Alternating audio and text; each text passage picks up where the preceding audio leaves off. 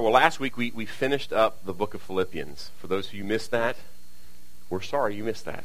It was a great time, and you can always get these messages. And we know a lot of people are listening to our messages online. I think Greg tracks that, and Jared's seen that, and we're glad you do. And you can go to our website, gbctx.org, and click on that and catch up with what you missed. But what a great book, what a great letter, what a great encouragement, also challenge in that wonderful letter. And my own soul was very blessed just by having the privilege to study through that and then teach that, and my prayer as yours was as well.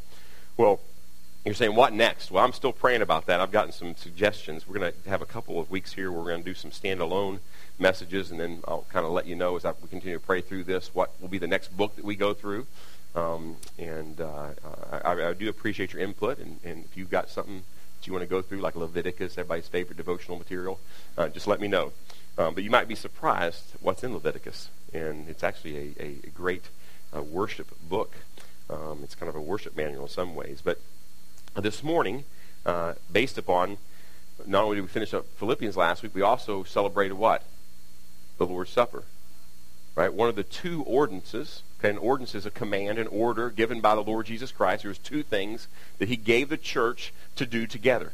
All right? That were outward symbols of inward realities. And one of those was the Lord's Supper, and we celebrated that last week. Well, the other one is baptism. Okay?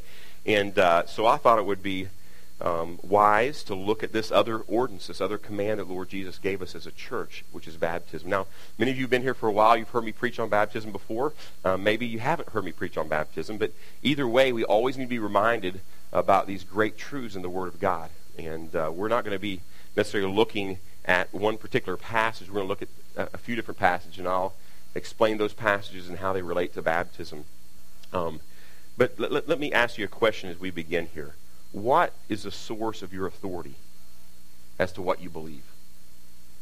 What's the source of your authority?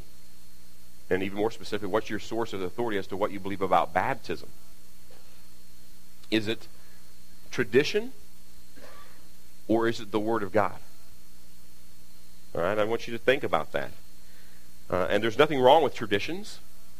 There's nothing wrong with having traditions as long as they don't conflict with the Word of God. And there's many things that are not principles, but they're preferences, right? Whether or not we sing a newer version of Be Thou My Vision, or we sing the older version, which maybe even have an older version than you could even think of, right? Those are preferences. Those aren't principles. Those aren't issues that are clear in Scripture. Okay, you can't change the melody of Be Thou My Vision. It wasn't even written, of course, in the Scripture. All right, but those are preferences. But there's principle issues that we need to make sure that we understand what the Word of God has to say. And my fear is that many people, what they believe about many things that they have practiced and known all their life are not based on the Scripture. We all got to examine our hearts on these things to make sure that we base our beliefs on what the Word of God says, not what we grew up with. I've had to look back at my own life and make changes based upon what the Word of God says, not what I thought it said or what I hoped it said or what I saw practiced, but what is actually taught in the Word of God. And baptism is no different. And the Word of God, I believe, is absolutely clear when it comes to the issue of baptism. The Word of God is. Tradition may not be, but just so you know, I really don't care what tradition says if it doesn't line up with the Word of God.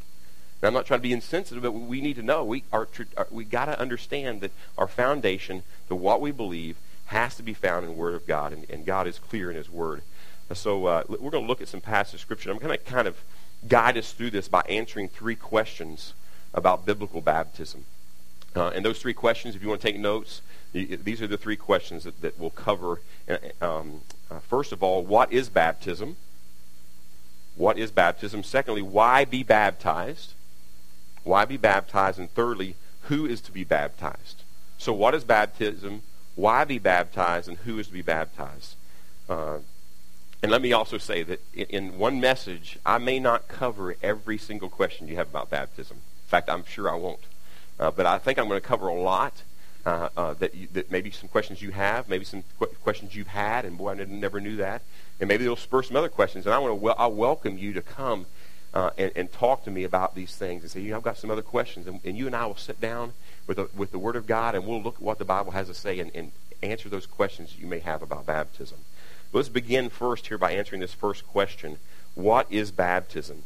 So to begin answering this question, what is baptism, we need to first examine the mode of baptism. The mode of baptism. The Scripture speaks of different types of baptism. So the word baptism is found throughout the Scripture, and there are different types of baptism spoken of in the Scripture, and it's important for us to understand these different kinds of baptism. First is spirit baptism, as you find in 1 Corinthians 12:13, and this happens at conversion. When someone is born again, we're baptized, it says, into the Spirit. We're all baptized into the Spirit as believers. There's also fire baptism. Matthew 3 and Luke 3 talk about this, and this is a baptism of judgment for unbelief, and this is sometimes what the apostles want to call down on everybody. Give them the fire baptism, right? And take care of them, judge them. Also, you have the baptism of death, and Jesus spoke of a baptism. Listen to this. A baptism, he said, I still have a baptism I must undergo.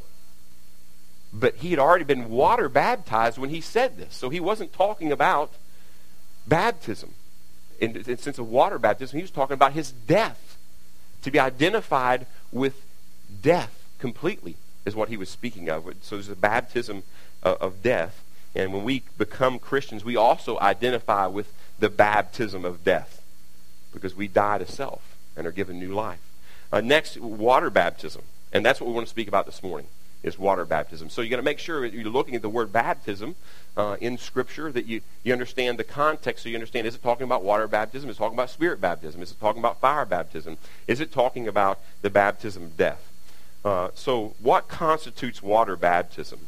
What mode or method of water baptism does the Bible teach? Let me say that again. What mode or method of water baptism does the Bible teach? So to answer this question, we need to ask another question. Where do we get the word baptism? Where does that word come from? Well, it is a Greek word, and it comes from a word that we just transliterate into baptism, baptizo. It's easy to see where we get the word baptism. All right, and the word baptizo means to immerse. It was used when describing the action of a blacksmith tempering his steel. All right, you ever seen this happen? If you go to like old settlements and stuff, and they have all dressed up, and they'll have a blacksmith, and they're working with iron or steel, and they put it in the fire and get it real hot, and then they submerge it in water to cool it down enough, and then they begin to work with it. All right, so the word was used for that. It's also used for dyeing pieces of material. Okay, so if you want to dye a piece of material, you have to submerge it in the dye. Now, this is not tie-dye where you just dip a few little pieces in there, okay? This is dyeing a piece of material one color and just dip the whole thing in the dyeing liquid, okay? The noun form of baptizo is always used in the book of Acts to refer to a Christian being immersed underwater. Let me say that again. The noun form of this word baptizo is always used in the book of Acts to refer to a Christian being immersed underwater.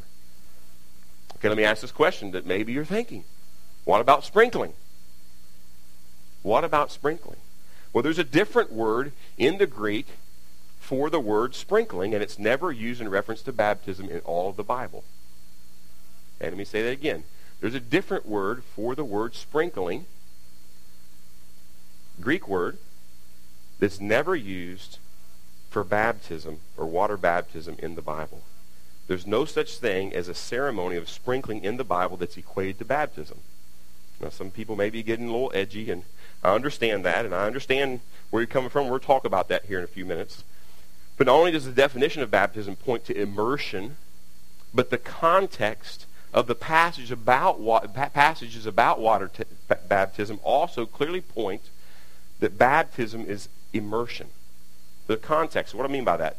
Those being baptized go into the water. Jesus came out of the water when he was baptized, it says. Came up out of the water. Look what it says in John 3:23. John also was baptizing in Aenon near Salim because there was much water there, and people were coming and were being baptized. Why would there be an emphasis of because there was much water if all you needed is a little bit to sprinkle? There was much water, and this is emphasized in John chapter 3. There was much water. When Philip baptized the Ethiopian eunuch in Acts chapter 8, it says they both went down into the water. Why didn't Philip just go down and get a little cup of water and bring it out and sprinkle on the Ethiopian eunuch if it's just sprinkling? You see that the context speaks about there's a body of water there. There's some kind of water, enough water where someone can go down into the water. The only mode of water baptism taught in the New Testament is immersion. So in answering, we're going to come back to this here in a few minutes too. In answering this question, what is baptism? We not only need to note the mode, which is immersion, but we also need to examine the meaning. What is the meaning of water baptism? When a person is baptized into water by immersion, what is its significance? All right, its significance, first of all, because it illustrates a spiritual reality. It's significant, first of all, because it illustrates a spiritual reality. Turn in your Bibles to Romans chapter 6. I want you to look at this passage. Romans 6, verses 3 through 5. Romans 6, verses 3 through 5. Or you do not know that all of us who have been baptized into Christ Jesus have been baptized into his death. Therefore, we've been buried with him through baptism into death, so that as Christ was raised from the dead through the glory of the Father, so we too might walk in the newness of life. For we have become united with him in the likeness of his death. Certainly, we shall also be in the likeness of his resurrection. So you see here, the death, verse 5, look at the very verse 3, the very end of verse 3, death. First sentence of verse 4, the burial, see, therefore we have been buried. And then you see at the end of verse 5, resurrection, the death, burial, and resurrection of the Lord Jesus Christ. And the baptism that's spoken of here is a dry baptism. It's spiritual baptism. And yes, these verses, or yet these verses show how physical water baptism illustrates the ministry of the Lord Jesus Christ, why he came. All right? The death, the burial under the water, and the resurrection of the Lord Jesus Christ. Baptism by immersion illustrates these things, and that's what Paul is trying to get across here when he's speaking about them being baptized into Christ. That's what happens. Be as kind as I can here. Sprinkling does not illustrate the death, burial, and resurrection of the Lord Jesus Christ. In no way, shape, or form. I say this too. When Jesus died on the cross, we talk about the blood of Jesus, right? That we're saved by the blood of the Lamb. Let me ask this question. Would it have been enough for us, they didn't have him back then, but let's say they took a syringe and they took some blood out of Jesus and then they emptied it out and they sprinkled it on the cross. Would that have been enough to save us from our sin? No, because his blood represents, this is in Deuteronomy and Leviticus, his blood represented his life was taken from him. The sprinkling of blood would not have saved us from our sin. He had to die. All of him. Right? Not just a little bit of blood. So that water baptism is the physical illustration of a spirituality. The old man dying and being buried, and then us being raised to new life. Well, not only do we see the meaning of water baptism illustrates a spiritual reality, but also it serves as a public profession or a commitment to Christ. When John the Baptizer, of course those who come from Baptist backgrounds, like John the Baptist, he was a member of the First Baptist Church of Jerusalem. No, it was actually John the Baptizer. All right, it was what is an act that he did, and he was known for that. Came on the scene baptizing people. It wasn't the first time people had witnessed baptisms. Well, listen to this. It's important. When John came on the scene baptism, this was not new to people as far as the act of baptism. These people in John's day would have been very familiar with what was called Jewish proselyte baptisms. So what did they look like? What did a Jewish proselyte baptism look like? First of all, there was this 3-step process for a Gentile to be converted to a Jew. And it's interesting that we read all in the providence of God, Acts 15, where we see this open acceptance of the Gentiles in the church. And here we are talking about proselyte baptism. So before that, they all believed, okay, if you're going to become a good Jew, you first of all had to be circumcised. I don't know how many adults signed up for that one, but they had to be immersed in water to demonstrate that they were dead to their old life And thirdly, they had to give a sacrifice symboling the forgiveness of sin. So one of the things, the second step, was to be immersed in water, to be converted to Judaism. And so it's into this culture that John the Baptizer walks into. And he's preaching to all these people. First of all, it was just mostly Jews he was preaching to. And he's saying, you must be baptized. And they're thinking, well, hold on, I'm a Jew. Why would I need to be baptized? But they understood exactly what he was talking about, being taken under the water. So to be baptized was and they would understand this was a public profession, that I am no longer walking after the ways of myself or walking after my understanding of God, but I'm going to walk after the Lord Jesus Christ. It's a public profession. Or at this time, if you're going from just a Jewish proselyte, I'm no longer going to be a pagan, I'm going to be a Jew. And you publicly renounced your paganism, because that's what a Jew would call you if you weren't a Jew, all right, your paganism, and you were immersed in the water, part of the process, so you were publicly renouncing that in front of everyone. And so when he's saying you must be baptized again, this would have caused great persecution if someone decided, you know what, I'm going to walk away from Judaism. We think about the Muslims today and people who walk away from Islam, and they get cut off from their family. It was serious. And when someone was baptized as a Christian, they basically got cut off from their family when they did this. It was a public profession, a public commitment. And Jesus made it clear that a public profession or commitment to him was essential when he said what it says in Mark 8:34 and then verse 38. And he summoned the crowd with his disciples and said to them, if anyone wishes to come after me, he must deny himself and take up his cross and follow me.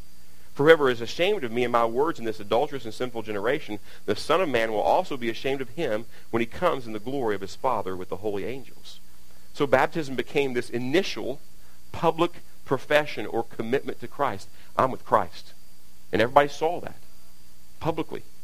So this public profession of faith brought great persecution on early Christians.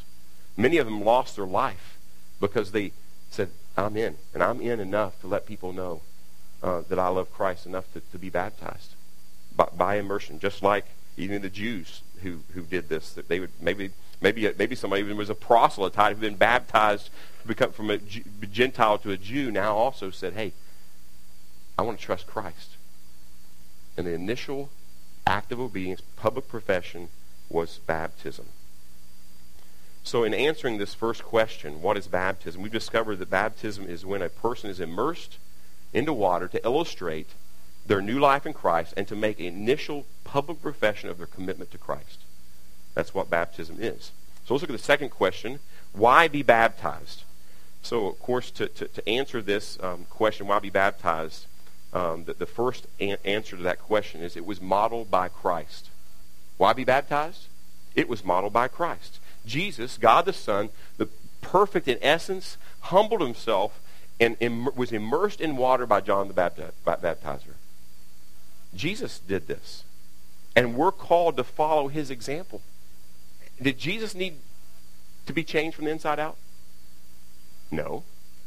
But he did this, since to fulfill all righteousness was part of the reason that he would be baptized so that we would follow him in baptism, to follow his example, to show that what we would do. Jesus knew temptation like we do, right? He knew all things like we do, except he didn't know sin. And he wanted us to follow this example of him being baptized. Secondly, why be baptized? It was commanded by Christ. You know, that ought to be enough. Right there, right? Listen to this very familiar passage in Matthew 28:19 and 20. Go therefore, make disciples of all the nations, baptizing in the name of the Father, and the Son, and the Holy Spirit, teaching them to observe all that I've commanded you, and I am with you always, even to the end of the age. Jesus commands the apostles to make disciples, baptize, and teach these disciples to obey everything Jesus said. Notice that baptizing them is set apart from teaching them to observe all that I command you.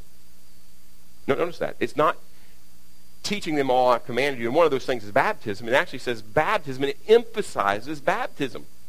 That they baptize first, and then teach them all that I've commanded you. Is it a command? Yes. Is teaching them everything I command you commands? Yes. But for some reason, God, by the Holy Spirit, inspired Matthew to make sure that baptism and teaching all I commanded were both mentioned, to emphasize the importance of baptism. The first thing that, another thing to ask, I guess, is did the apostles obey Jesus in this, or did they just look at this, well, baptism is just an option for Christians? What do you think they did? What do you think the apostles, they got this command first, it's passed down to all of us who are believers. What do you think they did? What were their actions to see that they follow what Jesus asked them to do? When you go read the book of Acts, and we're reading through the book of Acts, and I encourage you to do that, you can check me up on this, always be a Berean. Always examine the scriptures daily to see if what I have to say is true.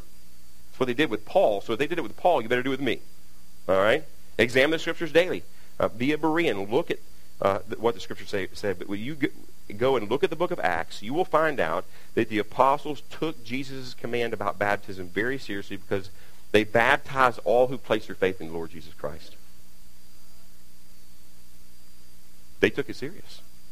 And it's clear to see the biblical mode and command given by Jesus and his apostles was that all believers be baptized. And in fact, F.F. Bruce says in his commentary on the book of Acts, the idea of an unbaptized Christian is simply not entertained in the New Testament. It is not a personal choice, but a divine command. That's pretty serious. And he's just summarizing what we see in the New Testament. Jesus' command and the apostles carrying out the command. Well, have we sufficiently answered our question, why be baptized? Maybe there's more we could say. But I think we've answered it pretty clearly. Maybe not completely, but clearly why be baptized.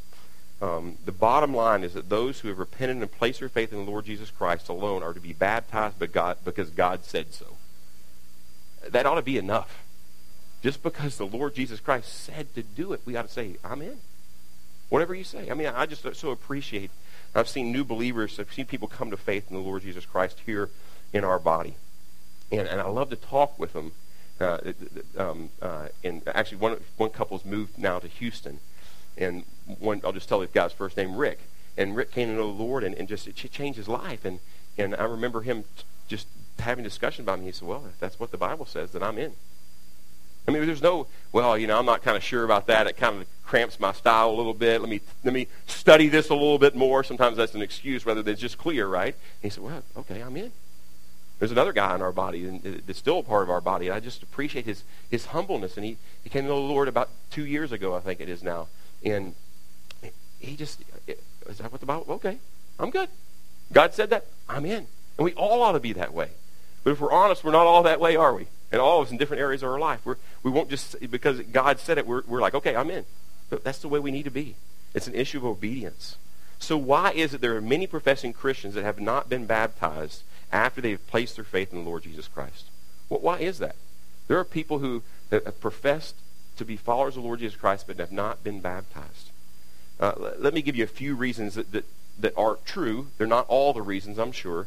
But so the first reason maybe some people have not been baptized who have placed their faith in the Lord Jesus Christ, or at least profess that, is they don't know what the Bible teaches about baptism. And I'll grant you that's a true reality. Many people don't know what the Bible teaches about baptism, so they don't even know that they're supposed to be baptized. But if somebody would teach them, they would be like, I'm in. But I just don't know. That's one reason. Another one is pride. And it's a big reason. Some people have come to faith, maybe they were 10 or 12 years old, or whatever time, and they've walked with the Lord for many, many years, and then they come to this reality, oh my goodness, the Bible teaches that everyone who trusts in the Lord Jesus Christ is to be baptized. And I didn't do that after I became a Christian. And it would be embarrassing for me to stand up in front of everybody and be baptized. I mean, they know I've been a Christian for 20 years. I mean, how embarrassing would it be for me to be baptized after being a Christian for all this time? You think some people are like that? I know they are because that's my story. I got baptized when I was 3rd grade. I didn't know the Lord. I was playing a game. I knew all the answers, but I didn't know the Lord. 3rd grade. And then I walked all this time since 3rd grade until I was getting ready to be, until I was 27 years old. Walk with the Lord. And a lot of this was pride, and I knew it. And my sweet wife, Jonelle, we were talking about baptism, and she was saying, Scripture teaches that, I've never been baptized since I became a Christian. And since I really trust in the Lord Jesus Christ as a 16-year-old, I've never done that. And I want to do that. And I said, well, that's great. And she says, well, you haven't done it either, have you? And I said, no, I haven't. And man, it just humbled me, and I said, Lord, it doesn't matter what people think, does it? I want to obey you. And I believe this. If I didn't do that, I would not be fit to be your pastor right now. I would not be qualified to stand here and teach the Word of God, to shepherd the people here at Grace Bible Church or anywhere. I can be unqualified. And my wife, when we were baptized, both of us, in obedience to the Lord's command. So I know about pride because I had it. I've got pride still today, but I had pride on this issue, all right, for a long time. Possibly, there are also another reason. Some people are just unregenerate, meaning they've never been born again. They're not Christians. All they claim to be, they don't want to obey God in this area and make a public profession of the Lord Jesus, of Christ. They know the truth. Oh, yes, I see that baptism says this, but I'm not going to do it. And I'm not saying they are without Christ. I'm just saying they may be. Maybe there's never been a change in their heart. Because people whose hearts have been changed by the Lord Jesus Christ, they want to obey. Do we always obey? No. But there's a desire to obey. If there's no desire to obey, at least the question should come up, wow, do you really know the Lord? Have you been born again? So those who obey the command to be baptized show a heart that wants to honor God. It gives evidence of the life of Christ in them. No excuses. We are commanded to obey the Lord and be baptized. And this is the answer to the question, why be baptized? So third question, right? Who is to be baptized? Who are the subjects or people who are to obey the Lord and be baptized? The simple answer to this question is that Christians are to be baptized. So what's it mean to be a Christian? How has somebody become a Christian? And this is a review. What's the gospel? Right?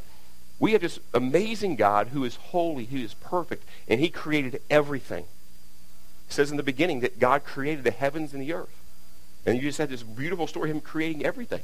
Things that we haven't even seen yet. We're discovering things that he created, and I think we'll keep discovering things he created and be amazed at how awesome he is. And he's also holy. And he created, it says, people, the crown of his creation, to glorify him, to make much of him. That's why he created people from all nations to glorify him. He says in Psalms, I created them for my glory. But what does it say? What does it say in Romans 3:23? That all have sinned and fall short of the glory of God. We don't do what he created us to do, which is to glorify him, to make much of him. God, you're awesome. It's about you. We don't do that. So the sin separates us from God. So God's standard is holiness. He calls us to glorify him. And man's problem is we're sinful and we're separated from God. We don't want to glorify God. You go all over the scripture and see that, and you also see it in your own heart without Christ. You can see it in our kids that don't know Christ, right? They want to disobey. They don't want to glorify God. That's a problem, isn't it? That's man's problem. But listen to God's provision. God's provision is that he loved us so much, even in our sin. Even while we were dead in our trespasses and sin, it says in Ephesians 2. That he sent his son to die in our place. Because it says the wages of sin, the payment for sin, for not glorifying God with our life, is death, eternal separation from God. And Jesus came. We couldn't pay that debt. We could not do it. Jesus came. He died on the cross, was buried. He rose again to conquer sin and death for us. God's provision was his own son. So the payment of our sin would be paid. So what's our response to that? The scripture says that we repent. Now, let me help you understand the word repent. It doesn't mean we do works of righteousness to earn God's favor. We turn from trusting ourselves and the deceitfulness of sin. We turn from trusting ourselves, and we turn and we trust in Jesus Christ for what he did, not for what we did. So repentance and faith are the sides of one coin. They're not two different things. They go together. You can't trust in Christ and keep trusting in yourself. Right? So you turn from this and you trust in Christ. That's how someone becomes a Christian. And the Bible says that everyone who does that place their faith in what Christ did for them, is to be baptized. That's who is to be baptized. Christians are to be baptized. Now, let me address one other thing here. Notice that it's not included in how one is born again. Baptism is not how we're born again. I want to make that completely clear. We're not born again through the waters of baptism. It doesn't bring about new birth. It doesn't forgive sins. It doesn't give us the Holy Spirit. It doesn't bring regeneration. All right, and that's what people would term baptismal regeneration. That is not taught in the New Testament anywhere. Now, some people try to use Acts 2:38 to prove otherwise, and I have dealt with this verse other times when I've taught on baptism. And both times I looked into the Greek grammar just looking at the grammar and showed you how that didn't teach that you got to be baptized to have your sins forgiven or be made right with God in the sense of being justified before God. And if it did, it would clearly contradict what the rest of the New Testament says, summarized by Ephesians 2:8 and 9. For by grace you have been saved through faith, and that not of yourselves, not by works. It's a gift of God, not as a result of works, that no one may boast. It's not by works. It's not by doing an act that we are saved, that we are made right with God. It's by God's grace and us putting our faith in what Christ did. But after doing more and more studying on this passage, I still believe that the Greek grammar does have merit in Acts 2:38 to show that it's not teaching baptismal regeneration. But I think there's something even more important. That's the context. You don't have to know Greek to understand Acts 2:38 and understand it does not teach that we are saved through baptism, that we're made right with God through the act of baptism. All right, look with me. Turn to Acts 2:38. All right, turn there. Or flip there on your phone or iDevice or tablet, whatever you got there. But look at 2:38. All right, well, first we've got to understand that these words that he speaks, and I'll read this for you. Peter said, repent, and each one of you be baptized in the name of Jesus Christ for the forgiveness of your sins, and you will receive the gift of the Holy Spirit.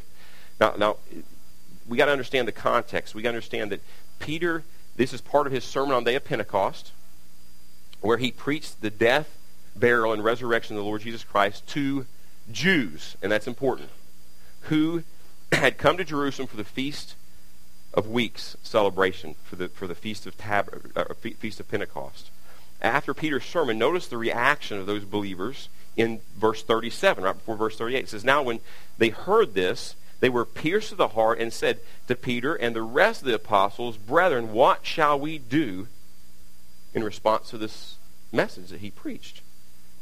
And notice what Peter's response again is. It says, well, repent and each of you be baptized in the name of the Lord Jesus Christ for the forgiveness of your sins, and you will receive the gift of the Holy Spirit. Now, this verse standing alone, again, would seem to teach that our sins are forgiven through the act of baptism. And, of course, again, this would contradict the rest of the New Testament. So what does it mean? The key here is to understand that what we learned earlier, that baptism in the name of Jesus Christ was a public profession of a commitment to follow Christ.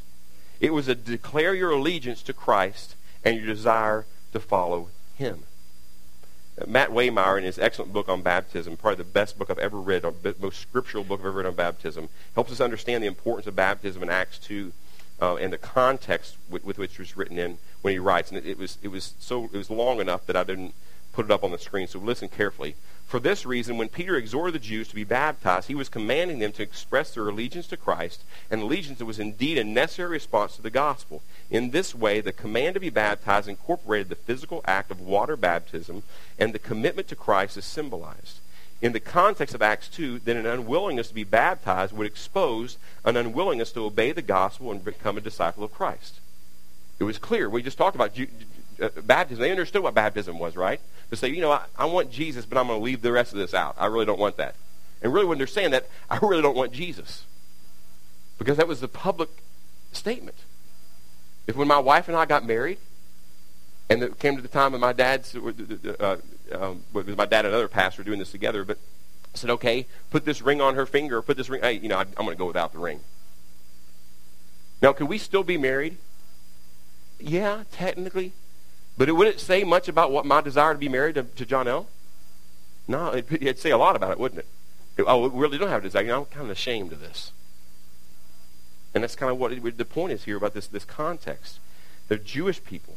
Now, he goes on to say, suppose there were 3 men standing together in a crowd on the day of Pentecost. In response to Peter's exhortation to repent and be baptized, the first man says, I repent and believe in Christ. And he truly does. So he gets in line and he's baptized.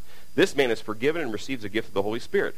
The second man says, I repent and I believe in Christ. And he also truly does. While he's in line to be baptized, however, he has a heart attack and he dies. Is this man forgiven? Did he receive the gift of the Holy Spirit before he died? Yes, absolutely, because conversion is ultimately a matter of the heart. Don't miss that. He truly repented and believed, and therefore he was truly forgiven. But the third man, these are the Jewish people standing in line, says, I repent and believe in Christ. Yet when it comes to time to be baptized, he refused to publicly declare his allegiance to Christ. Is this man forgiven? Did this man receive the gift of the Holy Spirit?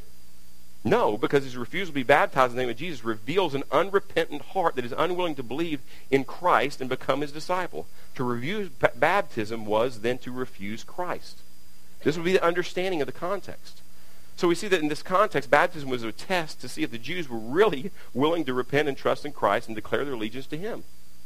Therefore, listen to this very closely, in Acts 2, baptism does not produce salvation, it proves it. In Acts 2, the context, you got to understand who, again, this is the Jews and what they would have understood. It does not produce salvation, it proves it. It's act to say, I'm in. I'm all in. Not only does the context of Acts 2 show that baptism doesn't bring about the new birth, but the rest of Acts and the New Testament show that baptism is to follow repentance and faith in Christ. It's to follow. It doesn't make someone saved. Right? It doesn't bring new birth. I'm just going to give you a few examples in Acts 3:19 in Peter's second sermon. Therefore repent and return so that your sins may be wiped away. All right, Acts 5:31, he says, and the one whom God exalted to his right hand as a prince and savior to grant repentance to Israel and forgiveness of sins. Okay, he's preaching again. And then in Acts 16, verse 30 and 31, and after he brought them out, he said, sirs, what must I do to be saved? They said, believe in the Lord Jesus, and you will be saved, you and your household. So we see that they're to believe first, to trust in the Lord Jesus Christ, then be baptized. And we see this all over the New Testament.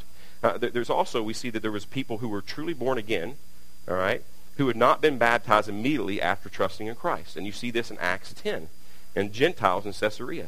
They were responding positively to the message of the Lord Jesus Christ, but they had not been baptized yet. They heard about it, and they said, we want to respond to that. But nobody had come along and said, okay, now you must be baptized. So in Acts 10, verses 47 to 48, you can flip there with me if you'd like. Here's what we see recorded, verses 47 through 48 of Acts 10. Surely no one can refuse the water for these to be baptized who have received the Holy Spirit just as we did, can he? See, when did they receive the Holy Spirit? Before or after baptism or during? Which one? Before. They were already born again. Okay? And he ordered them to be baptized in the name of Jesus Christ. Then they asked him to stay on for a few days.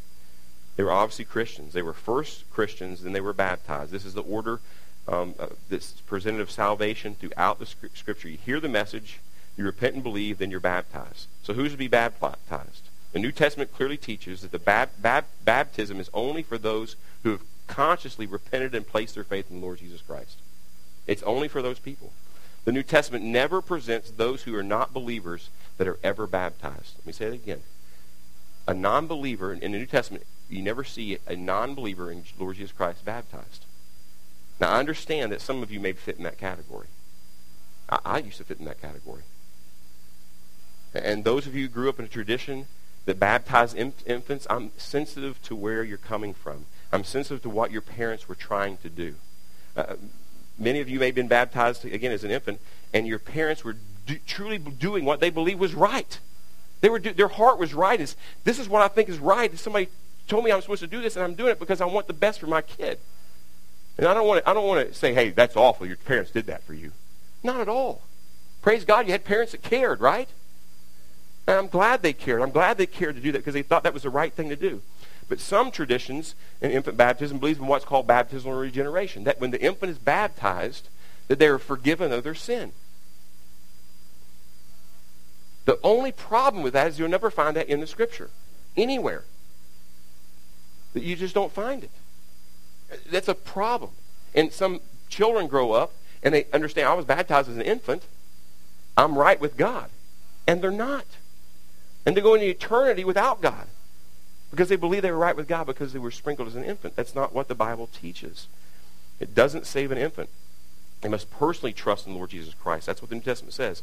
Others came from another tradition where your parents had baptized believing you were placing you into the covenant community.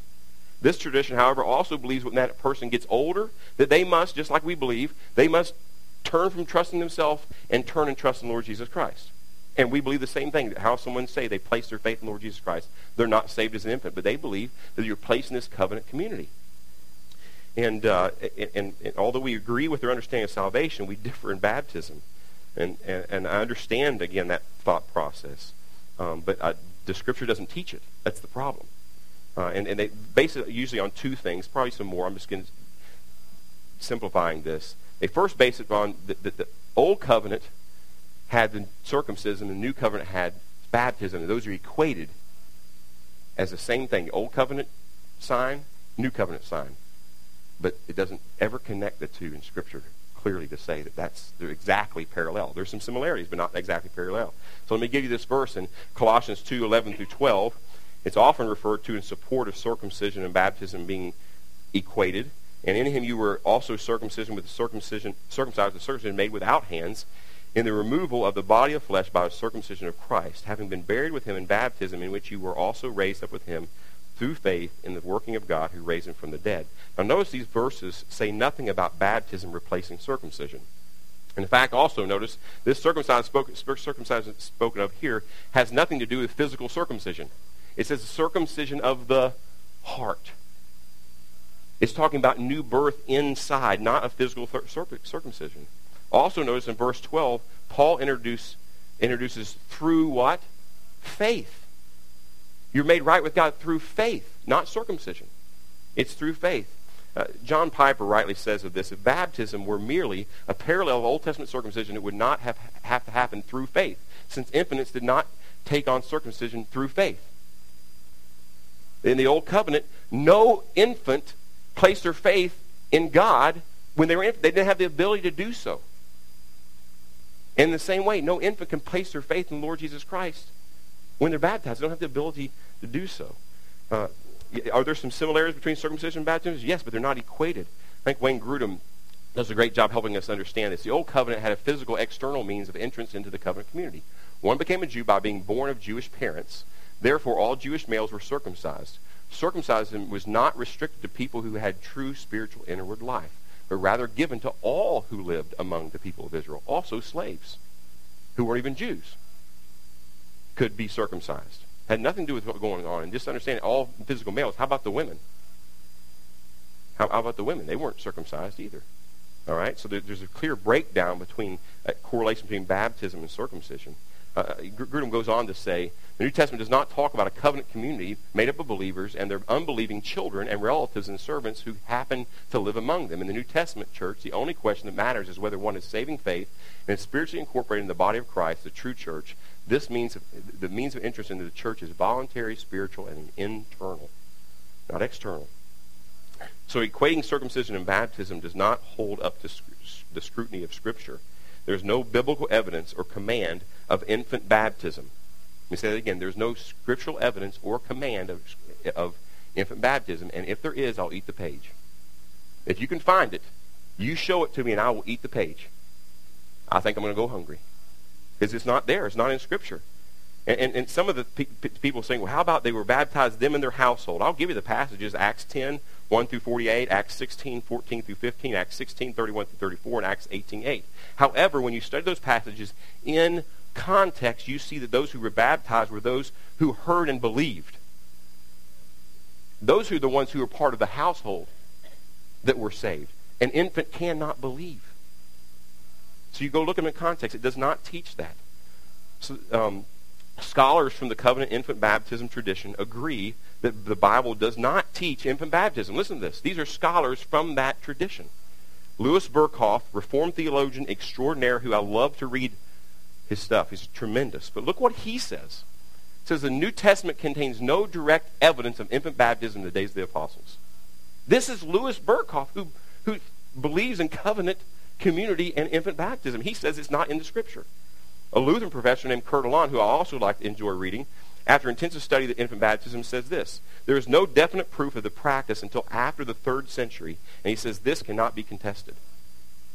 And then a Catholic professor of theology says this: the controversy has shown that it is not possible to bring an absolute proof of infant baptism by basing one's argument on the Bible. Then what do you base your argument on if you don't base it on the Bible? The bottom line is that infant baptism is not taught in Scripture. Then why do so many people who believe in the inerrancy and sufficiency of Scripture, like we do, salvation by grace through faith alone, why do they practice infant baptism? I don't have time. I've got more notes than I should. All right? But let me just quickly explain this to you, not go in super detail. And you can go read about this. This is history. Back in the 4th century, all right, it means the 300s, okay, 325 AD, there's a guy named Constantine, right? And there's actually a city named after him, Constantinople. And he was the Roman emperor, all right, and directed the Roman Empire. And at this time, he had some kind, we don't know for sure, he had some kind of conversion experience. I don't know his heart. We don't know for sure he became a Christian. But he had a tremendous influence because he at least claimed to be a Christian. And then the Holy Roman Church came under Constantine and under the Roman Empire. Now he had the church and the state were the same. All right? So what was happening is that one of the ways to help control the people, all right, and get them into the church was baptism. What's the best way to do that? Baptize infants. And you can go read about this. Even as one person said, who said they believed that there's no evidence till after the 3rd century. During the 4th century is when there's evidence of infant baptism. Before there's no evidence in history of infant baptism. Even some old Catholic churches that they have found, discovered in archaeology and all those kind of things, they had pools. Why do you need a huge pool that's this deep to sprinkle somebody with? That wasn't practiced until up to this time. So you can go read about that. I don't have time to go on that. So you're saying, okay, well, that was in the Roman Catholic Church. How about the Reformers? Where the Reformers in the 1500s, they came out of the Roman Catholic Church, and they had been practicing infant baptism just like everybody else had been since the 4th century. And yet they also married the church and state. They did. And what did they do? They baptized infants because that was the way that they had been taught, right, to bring the church and state together. And everybody's now underneath the authority of the church. Okay? But the problem, again, is it's nowhere taught in Scripture. That's tradition. So which one's more important, tradition or Scripture? Scripture. And you can go read about that. I encourage you to go read about that. The Bible instead clearly answers our question, who is to be baptized? All those who repented and placed their faith in Christ alone. Now, another question somebody may ask, who is to be baptized? How old should a person be when they get baptized? Well, if you can find the verse that says that too, he did, okay? It's not in there, and that's tough. So this is just a matter of wisdom, of prayer, and just scriptural discernment. But I would say we know that believers are. So I would say, how old? Well, when somebody can give testimony to their conversion in word and life. All right, when they can give evidence of their testimony, they can say, now I have trusted in the Lord Jesus Christ. He's come into me. He's my Lord and Savior. I mean, they've got a confession to that. And when they're a child, it's tough. I mean, this is tough to say, when a kid was 3, hey, I asked Jesus into my heart, and you ask them what that means, they couldn't tell you from Adam what that meant. They just know they did, and it was important. Well, yeah, but I'd be real careful there. Now, some people at 5 years old can give you a clear testimony of their conversion. It's amazing. But some of us took a lot longer to get there. All right? So that's a tough question, and I'm not going to give you an answer because the Scripture doesn't give you a blanket answer. I would just say that the Scripture does teach they need to give a clear testimony of their conversion, of how they came to know the Lord Jesus Christ. So how are we going to respond to this today? Now, some of you may be mad at me, and I'm sorry. I wasn't trying to offend anyway. I wasn't, but I've got to stand before God one day and say, God, I was faithful to your word. And I think it's clear. And I will say this, and when I've preached on this and other times here in the last almost 12 years I've been here now, this is what I've seen. I've seen the people of grace respond with humility. And I've baptized a lot of adults who were baptized as an infant because they clearly saw the Scripture taught this. I've also baptized a lot of adults that were like me, who knew that you're supposed to be baptized by immersion as a believer, but they were baptized and they never really knew the Lord. And they said, I never really knew the Lord. I wasn't baptized after I became a believer. I was baptized before I became a believer. Not only did I baptize, we let other people baptize, and I don't have a special touch on the baptism, right? And we let other people baptize here at Grace Bible Church, but we baptized a lot of people like that. And man, I love that. I love the humility and the desire of the people of grace to want to respond to God's word, even when it's tough. And I can relate to you. It's tough. All right, so how are you going to respond today? If you've never turned from trusting yourself and trusting the Lord Jesus Christ, that's the first thing that needs to happen. You need to trust in the Lord Jesus Christ and be made right with God. And then after that, you need to follow through with baptism. If you've been born again and you've not obeyed the Lord in being baptized, I urge you to obey the Lord ASAP. Why should we be baptized? Because he said so. That's enough. And we're having a baptism service on December 7th. And listen to this. Those who've been around here, we're going to have it right here in this building. First time ever. We've arranged for a big tub, all right, to come in here. All right, and we're going to make sure we protect all the stuff. Don't worry about the electronics and stuff like that. We'll make sure we protect it. And we're going to have it. Actually, we usually have had it at people's swimming pools. We've had it at other church baptismals. We also had it at the beach one time. So we're going to do it right here. First time ever. I'm excited about that, aren't you? Right here in our building together. And a lot of times we have to do it at different times and everybody can't come. Well, let's all commit to be here December 7th and celebrate people who are going to respond in obedience to the Lord Jesus Christ and be baptized.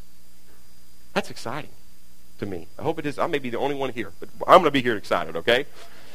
So I want you to let me know, if you want to be baptized, if you have trusted in the Lord Jesus Christ as your Savior, turn from trusting yourself and trusted in Him to make you right with God, and you want to be baptized in obedience to Him, because that's what Christians do, right?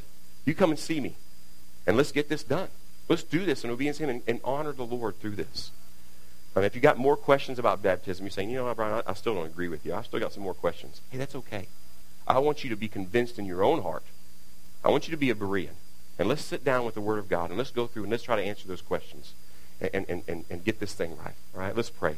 Lord, thank you so much. Lord, I know this is a little longer than usual, but Lord, this is important. And Lord, I pray for each of us, Lord, that we would always humbly submit to your Word, regardless of what we may have been taught or understood or thought, that tradition would not rule, but your Word would rule in our hearts, and not just in baptism, but every aspect of our lives. Lord, I pray we would always be humble and be willing to be taught from your Word and understand your Word in a way that honors you. Lord, I pray for those who are struggling right now with maybe pride, maybe anger, Lord, maybe not at me, maybe at people who they feel that led them astray. Who knows what? Lord, I pray wherever people are in this issue, Lord, that you would calm their heart, bring peace because of the truth of your Word and through your Son. And Lord, there's those here who have never been made right with your Son. Lord, I pray that they would turn from trusting in themselves and trust in Jesus. Would help us now as we exhort you or exalt you in song.